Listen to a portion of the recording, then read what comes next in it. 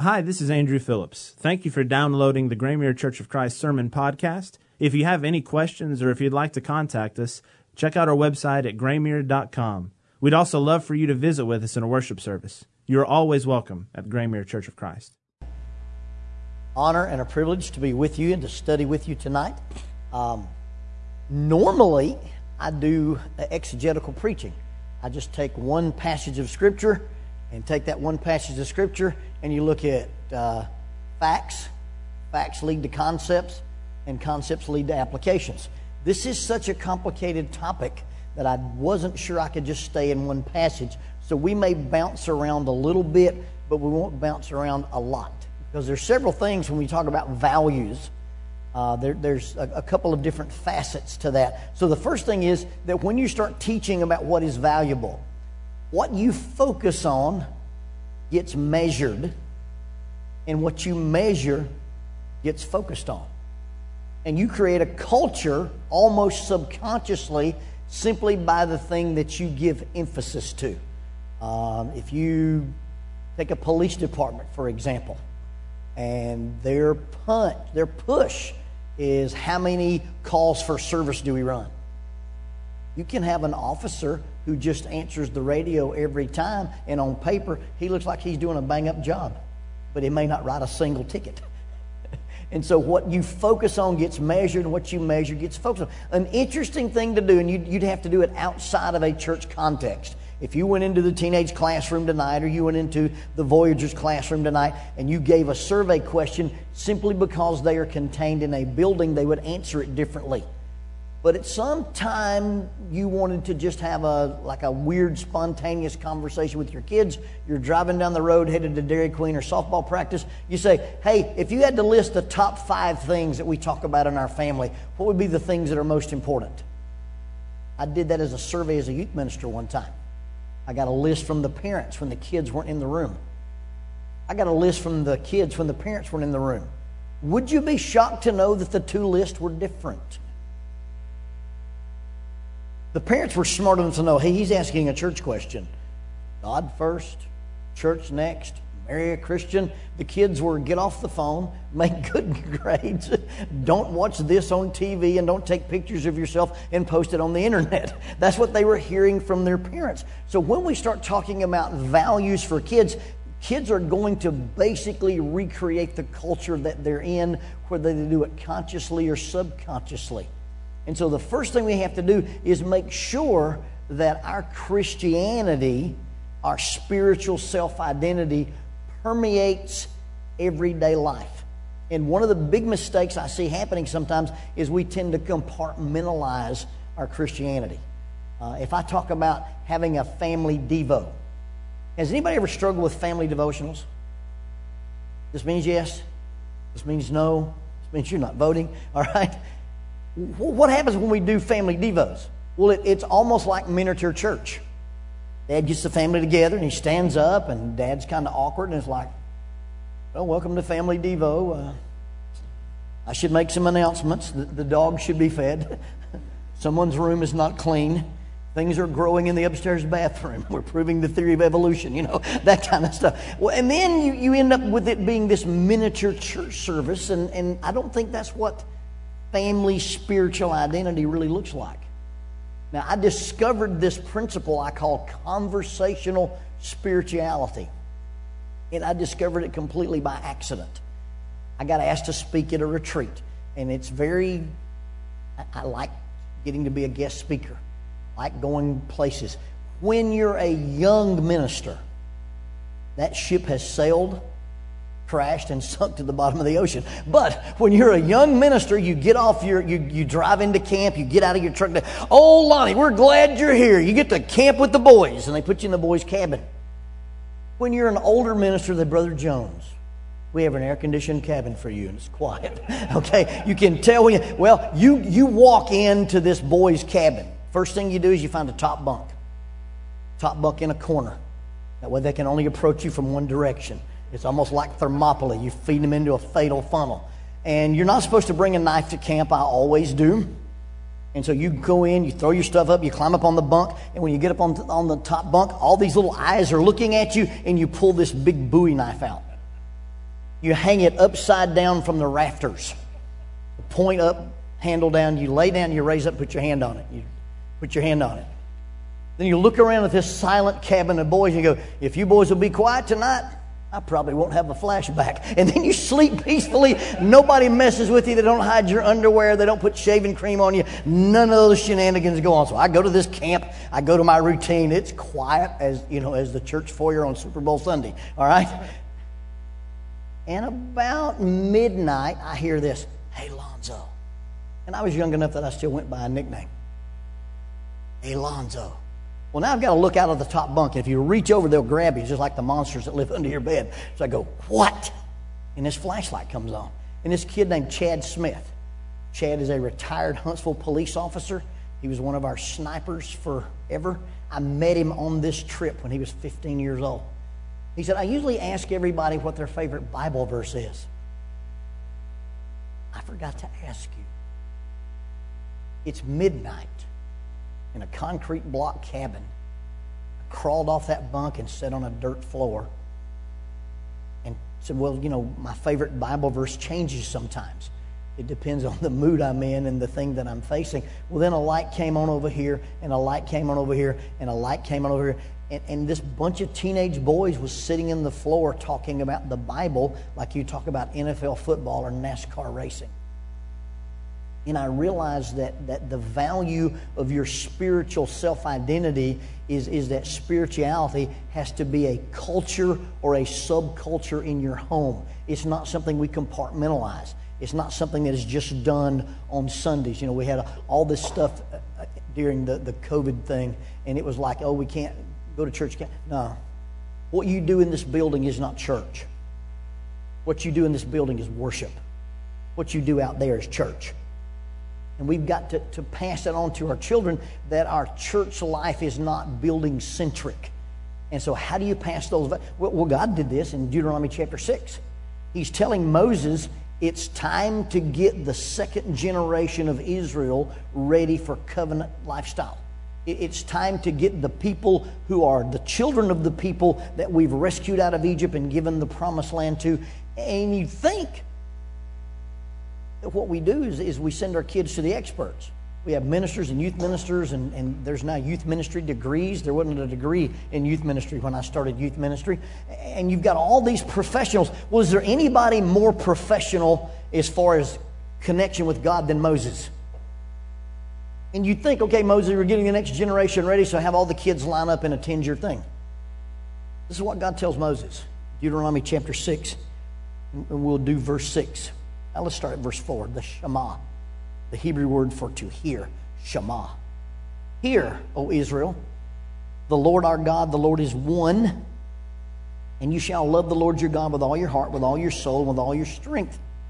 And these words which I command you today shall be on your heart, and you shall teach them diligently to your children, and you shall talk of them when you sit in your house, and when you walk by the way, and when you lie down, and when you rise up. You shall bind them as signs on your hand. You shall be frontlets between your eyes. You shall write them on your doorpost and write them on your gates. God said, you want to teach your children what's valuable? Your children understand what's valuable by the stuff you talk about every day. And when you're walking, and when you're sitting, and as you lie down, and as you rise up, and they're on your bracelets, they're on your T-shirts, they're on your ball cap, they're on the front porch, they're on the side, the flag in your yard. Now, all I've got to do is drive down any neighborhood and look at the flags in the yard. I never realized in this part of the country there are so many Texas fans.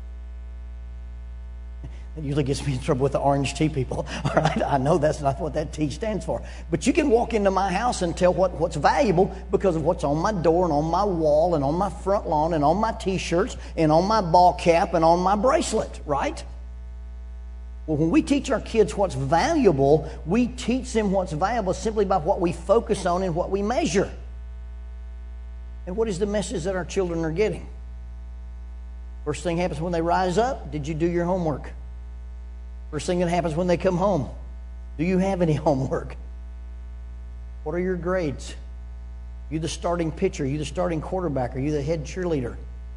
Are you fast? Are you strong? How many push-ups can you do? Can you throw a ball 70 miles an hour? And is it funny that our children grow up with a cognitive dissonance about what is really, really valuable? Well, God told Moses, this is what you do. First of all, you take these things that I've written and have given you, and you put them on your heart. And if they're on your heart, then you don't wait till Sunday morning or Sunday night or Wednesday night or vacation Bible school or retreat or summer camp to have a discussion about this. But these things happen spontaneously and they happen organically. You talk about these things with your children when you rise up and when you lie down and when you're sitting and when you're walking, and they're on your gate, they're on your post, they're on your bracelet, they're on your t-shirt, they're on your ball cap. And your children learn that spirituality is not something we do, it's something we are. And what I am, my identity controls my choices. The other thing that you would find is that when these things are taught, it's more important to teach values than it is to teach rules. If I teach a rule, then there's a line that I can get to, and it's debatable. How tight is too tight, how low is too low, how high is too high, how loose is too loose, how much is too much, and how far is too far. That's a line I can kind of play with. You know, if you have children, you have the not touching, can't get mad, right? Some kid teases the other kid, you know, I'm not really touching you, but I'm in your face. But if you say, hey, I want you to be nice to your brother, you don't have to talk about how far or how close. I want you to be pure. I want you to be honest. I want you to be right. And all of a sudden we begin to teach values rather than rules. We teach principles instead of techniques. And once we do that, what happens is our children say, hey, these things are valuable because they permeate recreation, they permeate work, they permeate school, they permeate athletics, they permeate academics.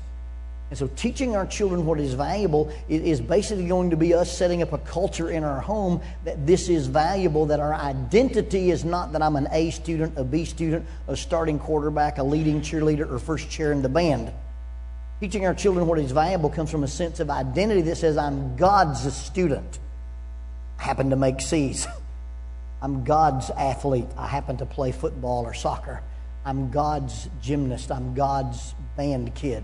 And the identity that we belong to God first and foremost takes the place of all the other discussions and all the other distractions we can have with our children. And so when thinking about those terms, I thought, is there a good passage that talks about values other than that? Well, when Jesus grew in wisdom and stature, in favor with God and favor with man, you notice that takes place after he left temple. He's in temple. He's with the doctors. He's with the lawyers. He's with the professionals.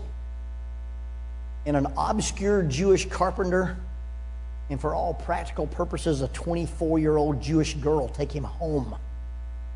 And not until he goes home with an obscure carpenter and a little Jewish girl does he grow in wisdom and stature in favor of God and favor of man, because God saw the parental influence as more valuable than the temple influence. God saw these untrained, for all practical purposes, illiterate Jewish people as better than a scribe, a Pharisee, or a Sadducee to model and mold the Son of God. And so when Paul writes to a young man that Paul has a parental role with, he will call Timothy his son in the faith. Notice what he says to Timothy. If you look in 1 Timothy chapter 6.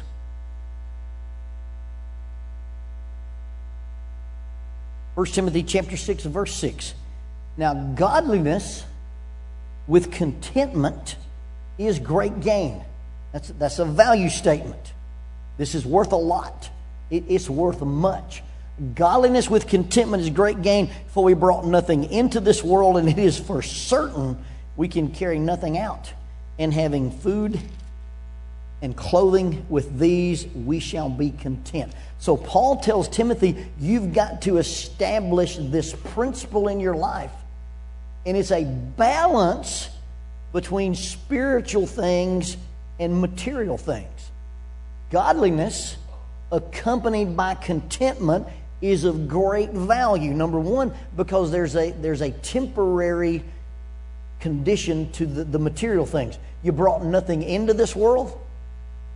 You'll bring nothing out. I make baby predictions all the time. One of the youth group kids will come up and they've been married, and Mr. Lonnie, did you know we're going to have our first child? I'm like, that's great. Would you like me to make a baby prediction? Yes, I'm 100% accurate. Okay? Look at the little girl. I said, do you mind if I touch your tummy? I touch your tummy. You know what? I predict it will be born naked. And I've never been wrong. They don't come into the planet with a stitch of clothes on them, and when you die, it doesn't matter what they put on you, you won't know it. We brought nothing into this world, we take nothing out, and having food and clothing, we decide to be content. But why can you be content with just food and just clothing? Because if you've got godliness, the balance between the spiritual and the material, godliness with contentment is great gain. But our children hear messages from us that it's about the square footage in our house, about the horsepower in our car, about the newness of the model, about the latest thing and the biggest gadget. If you make $45,000 a year and you live on 40, you'll feel like you're very wealthy. And if you make $300,000 a year and you try to live on $300,001, you'll always feel like the wolves are at your door chasing you.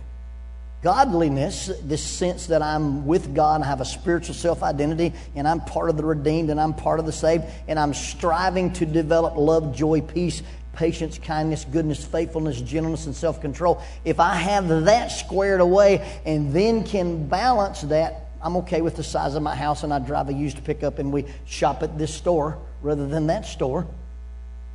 Godliness with contentment is great value. It's great gain. Now, how do we teach contentment to our children? I believe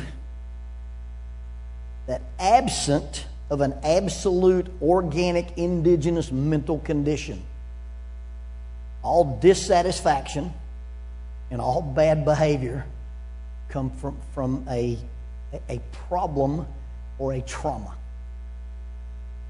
I think we develop meanings for things because when something happens to us, we say that says something to me, that says something about me. And sometimes we don't do the math very well. Children are egocentric. They believe the world revolves around them. Now, they'll grow out of it. People who don't grow out of it have personality disorders, okay? But people who do grow out, right now, the children from this row all the way back to the teenagers are egocentric. They think they're the most important thing on the planet. A teenager walks into a room and he hears his own theme music. A teenager can't walk by a window without looking at himself. A teenager can't have a phone in their hand without doing this. Well, if everything revolves around you, then everything is also your fault. Oh, mom and dad divorced and it's because of me. That person molested me. I must have done something wrong. That person is a bully. I must be unlikable. And they come to these conclusions about what life is like, and then they start trying to fill this empty bucket up with stuff. Or they self-medicate. Or they're looking to create a feeling that they've never had or to stop a feeling they've always had. And I believe your addictions and all those kind of things come from these misinterpretations of life, and you get using this substance connected with this feeling. And it creates a lot of problems. And it's simply because our children's value systems are skewed and they don't understand up from down and down from up. So if you talked about emotional intelligence, and by the way, if you're a parent of a child, you're worried about ACT, SAT, and GPA. Those three things are not predictors for success. In fact, they're the worst predictors for success. People with 160 IQ regularly work for people with 100 IQ. C students rule the world because we have people skills. And a lot of these guys who are really, really, really intelligent aren't very good socially. And so if we could teach our children emotional intelligence, that helps them understand contentment because their view and their value comes from an internal source rather than an external source. As a man thinketh in his heart, so is he. Romans chapter 12, verse 2, don't be conformed to this world, but be transformed. How does transformation take place? By the renewing of your mind. When you change the way you think, you change the way you live. I wrote a little book for the jiu-jitsu crowd. It's called Grappling with Life. And I take the principles of Brazilian Jiu-Jitsu and talk about how to have balance in your life, how to protect your inside space. And the very first principle in the book is whoever controls your head controls your body. Without being, overly braggadocious or anything, if I put Andrew's head in a certain position, he can't move. He won't want to move, actually. And so whoever controls your head controls your body. So emotional intelligence is basically how do kids process their environment and how do kids think about themselves. Now, godliness is here, but all of a sudden, if we've got a weird view that good things happen to good people and bad things happen to bad people, we suffer from moralistic therapeutic deism. And then we think that because I got cancer or my dad died in a car wreck or my folks got divorced, something must be wrong with me and God. And understanding that your faith does not affect your circumstances. But don't let your circumstances affect your faith. When you read Hebrews chapter 11 and 12 together, you get this roll call of faith. And at the very end of chapter 11, he says, now all these, Moses did these great things and Noah did these great things and Abraham did these great things. But guess what? There's some people who had the same faith that these people had, and they were killed and they were tortured and they were imprisoned and they were captured. And what he's teaching them is just because you've had faith doesn't mean that bad things won't happen. And just because bad things happen, don't give up your faith. And then he gets into that chapter 12 where he says, don't get distracted. Don't quit. Lay aside the weight and the sin that easily ensnares you and run with endurance. Because circumstances that happen to people are because we live in a fallen creation and we're not permanent residents here. That's it. Why do bad things happen to good people? Well, there's no good people. We're all fallen creation. And if we got what we deserve, we'd all be in trouble. And so when kids start to learn, okay, I've got this relationship with God, but I'm not very content. I don't like myself. I don't like this. I don't like other people. I don't feel like a success. That comes because there's a skew or an imbalance in emotional intelligence. So, a quick dive in emotional intelligence. Number one is how much insight do you have? Now, insight basically means do you understand your own personal emotions? One of the most valuable things you can teach young people is that emotional control is not having the emotion. We think that anger control is I don't get mad. Well, if you don't get mad, you're either a sociopath or you've had brain trauma, okay? It's okay to be mad. You just control how I act while I'm mad, not that I let being mad control me. It's understanding that our emotions are information. They are not necessarily instruction. Our society right now teaches our children that your emotions are your identity. That your diagnosis is your identity. And we talk about I'm mad, I'm sad, I'm happy. I'm Lonnie. And I feel happy, I feel sad, I feel depressed or whatever. And the difference between understanding that our emotions are information versus that our emotions are instruction, if kids can't do that, they can't develop a good value system because all their decisions are made on the emotional part. I'm 60 years old, and I'm going to drive an hour and a half to go home tonight. There's no way I'll drive that little pickup truck from here to Huntsville, Alabama and not stop. Do I have to explain that any further? Okay, I'm going to start listing that as part of my bio. Enjoys rock climbing, Brazilian Jiu-Jitsu, and frequent urination, So I call my wife, honey, I'm, at exit, 22, and I'm stopping at a service station. 35 minutes later, I get back in the car and say, honey, I'm back in the car. She said, what took you so long? Well, there was a sign in the service station that said clean restrooms. And I had to get a mop and a bucket, some rubber gloves, some boots. I couldn't find any hot water. And she said, you idiot. The sign doesn't tell you to clean the restrooms. They tell you the restroom is clean. Your emotions tell you something. They don't tell you to do something. And so when we process emotions with our kids, teaching them the value of their emotions without teaching them that their emotions drive the bus. That's super important. Godliness and contentment. I've got this emotional storm going on, and it's okay. It's fine to have emotions. We either become emotion dismissing, you don't really feel that way. We become emotion denying, you shouldn't feel that way, or we become emotion disapproving, you can't feel that way. It's not the way we process emotions with our kids. A kid says, I'm scared. You shouldn't be scared of that. Well, I don't even trust my own emotions. They grow up feeling like they don't understand it. I hate my teacher. You don't hate your teacher. Yes, we hate our teacher sometimes when we're in the 5th grade. Okay? I mean, that's just the way it is. Now, what are you going to do with that hate? We have to control it. I feel this way about this, so I have insight. I know that my emotions are good. I know that my emotions are healthy. But I don't let them drive the bus. I control them. If I have that kind of insight, then I can practice what's known as self-regulation. And self-regulation has several components. Number one is delayed gratification.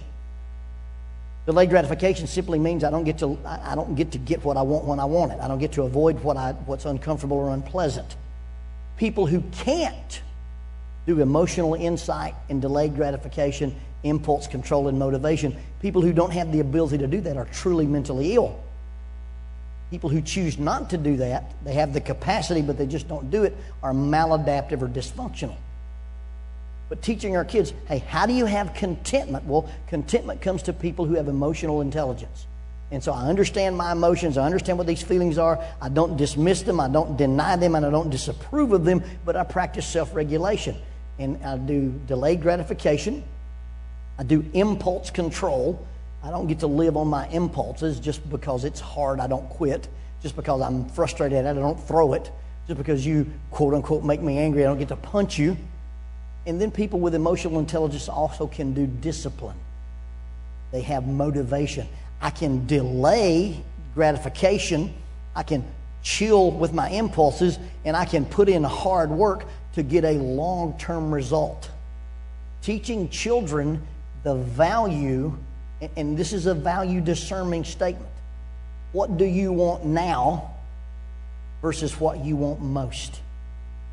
In all maturity, academics, athletic, and spiritual come from those two questions. What do you want now versus what you want most? And if I can choose between the most versus the now, I've got a pretty good value system. Hebrews chapter 12. Lay aside the weight and the sin that easily besets you. Run with endurance the race that is set before you, looking to Jesus, the author and finisher of our faith, who, for the joy set before him, endured the cross, despised the shame, and is set down at the right hand of God. If you focus on what's happening right now, you come off the cross and you call 72,000 angels and they destroy the world. But when you think about what you want most, you endure the cross, you make fun of the shame, and then you rise and you sit at the right hand of God. In teaching a value system to our kid that says, hey, you can't be stuck in just the contentment mode. You can't get distracted by the things of the world. There's difficult circumstances, there's hard things, there's things you have to put up with. But if you balance that against godliness, what I want most, then I'm going to get distracted with the things that I want now. Does that make sense? Take too many left turns to get there. Is that everybody tracking okay? All right, so let's keep reading what Paul says to Timothy. Now, godliness with contentment is great gain, because we brought nothing in this world, and it's certainly take nothing out, but having food and clothing, we shall be content with these. Now, those who desire to be rich, value system.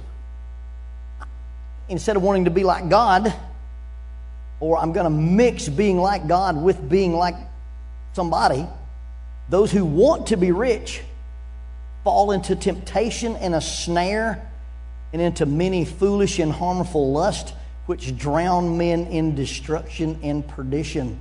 For the love of money is the root of all evil, for which some have strayed from the faith in their greediness and have pierced themselves through with many sorrows. So Paul warns Timothy, you've got to have godliness first, and if you have spiritual balance with material balance, that's very valuable. It's great gain.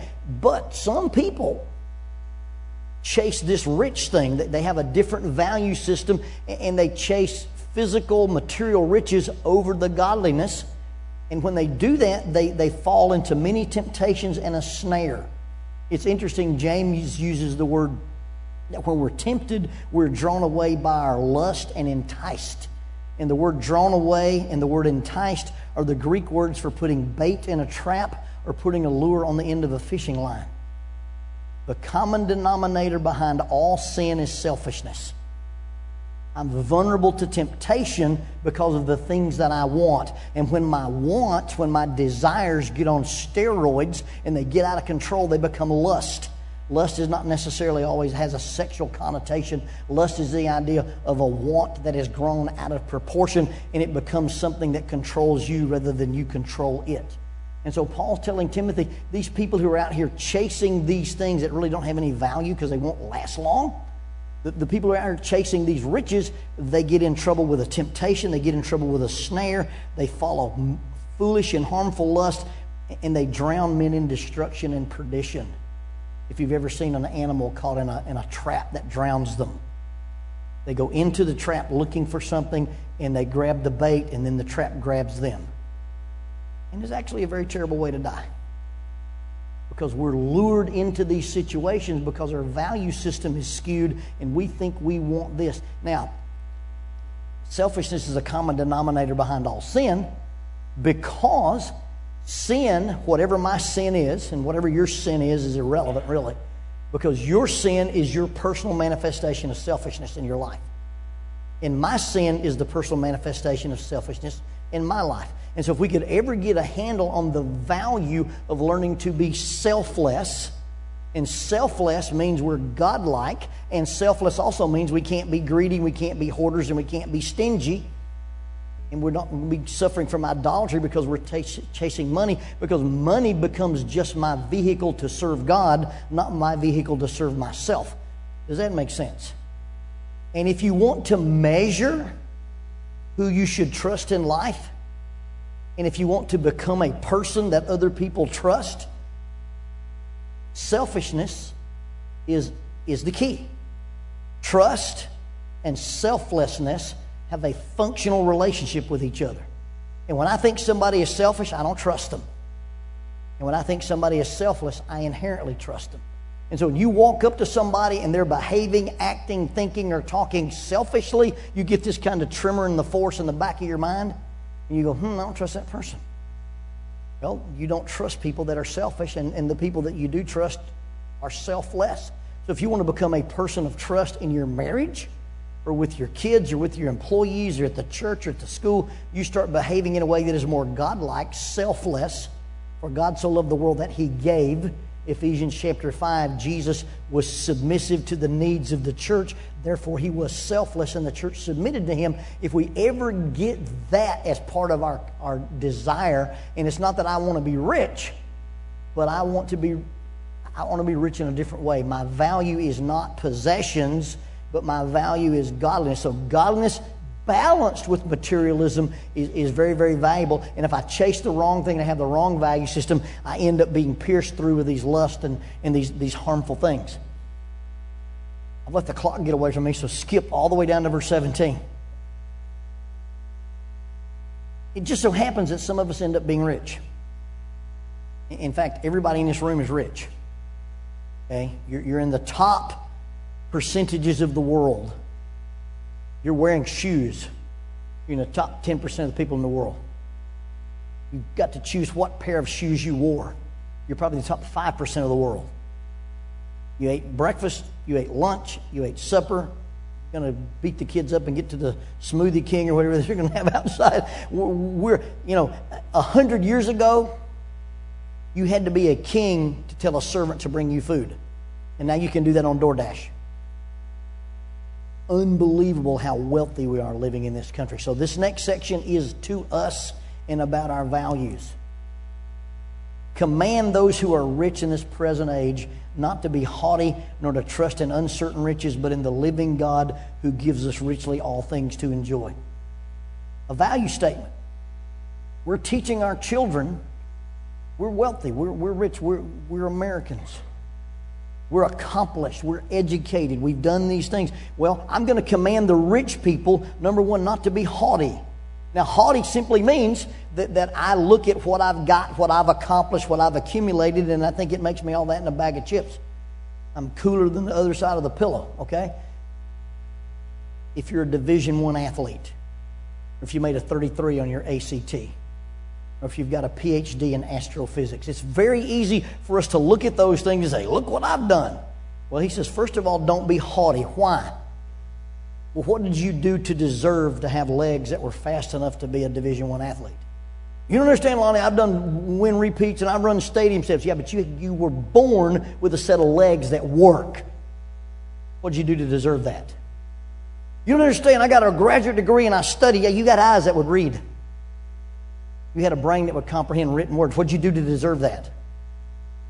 What did you do to deserve to be born in America? What did you do to deserve to be born in Southern America? The things that we've accumulated and the things that we've accomplished, we can't be haughty about. We really, everything we've done on the back of a gift that somebody gave us that we didn't earn, we didn't work for, we didn't deserve. You get that? So when we start teaching our kids, oh, you're an athlete or you're an academic or you're musical, or, you know what, you teach your children, you were given a gift. With great power comes great responsibility. That's a Spider-Man quote, by the way. Okay, it's not in the Bible. But with great power, what are you going to do with these things that you've been able to accomplish if you're a Division I athlete, if you're an MIT scholar? Command those who are rich not to be haughty. Understand that the reason you've accomplished anything is because you've done it on the gift that God gave you at the beginning. Not to be haughty, and don't trust in uncertain riches. You live in Middle Tennessee. You know what an F5 tornado can do to your riches.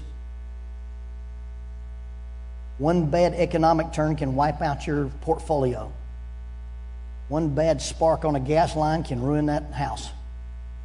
Riches are uncertain, so don't be haughty. Don't worship the self-made men. Worship their makers, and it's a monument to unskilled labor. Don't worship yourself. Don't trust in uncertain riches, but put your trust in God. That's the value. Godliness with contentment is great gain. So I'm going to put my value in God and not in my circumstances, rich or poor. But if you happen to be rich, why? But put your trust in God, who gives us richly all things to enjoy. God gave us things so we can enjoy. Now here's how you have joy. Let them do good, that they may be rich in good works, ready to give, willing to share, storing up for themselves a good foundation for the time to come, that they may lay hold on life that is truly life.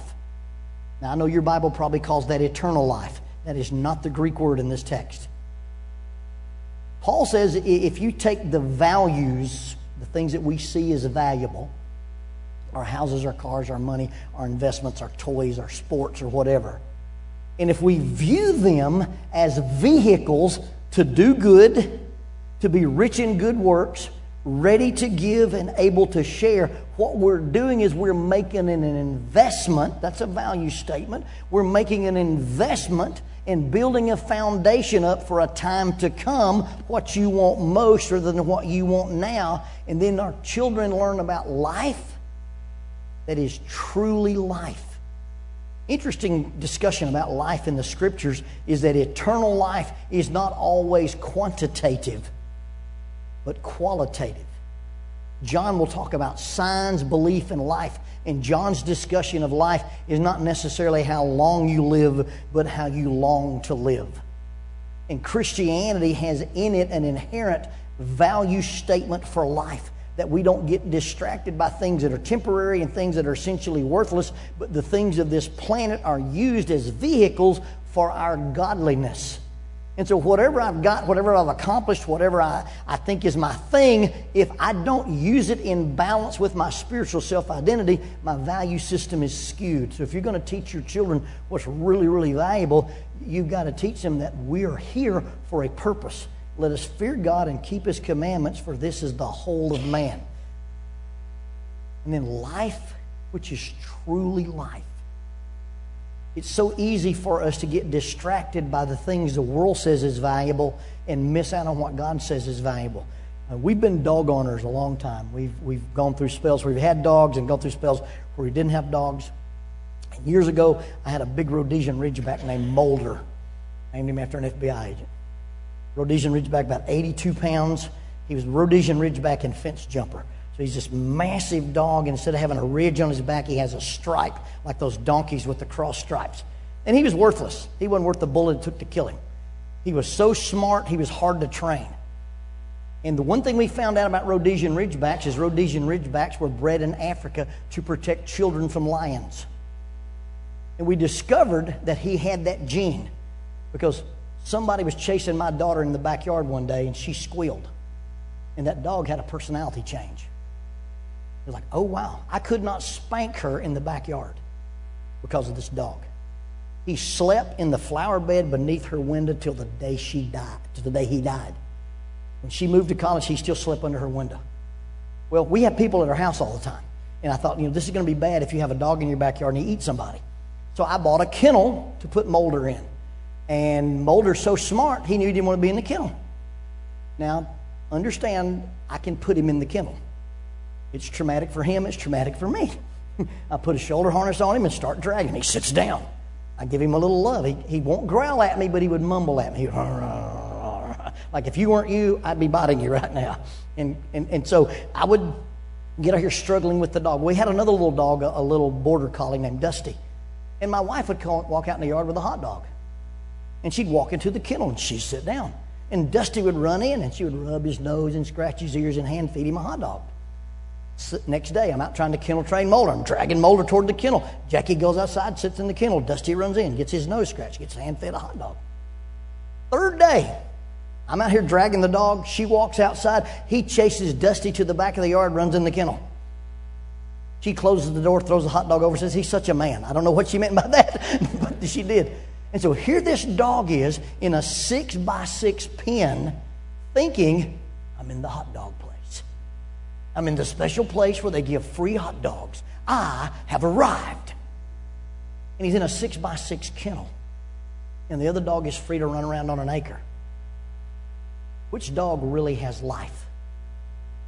He got lured in to a cage by a hot dog.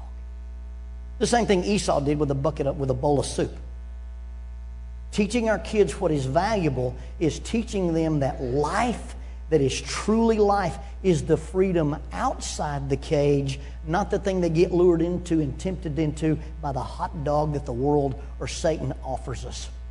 And if we want to instill values in our children, we have to change what our focus is.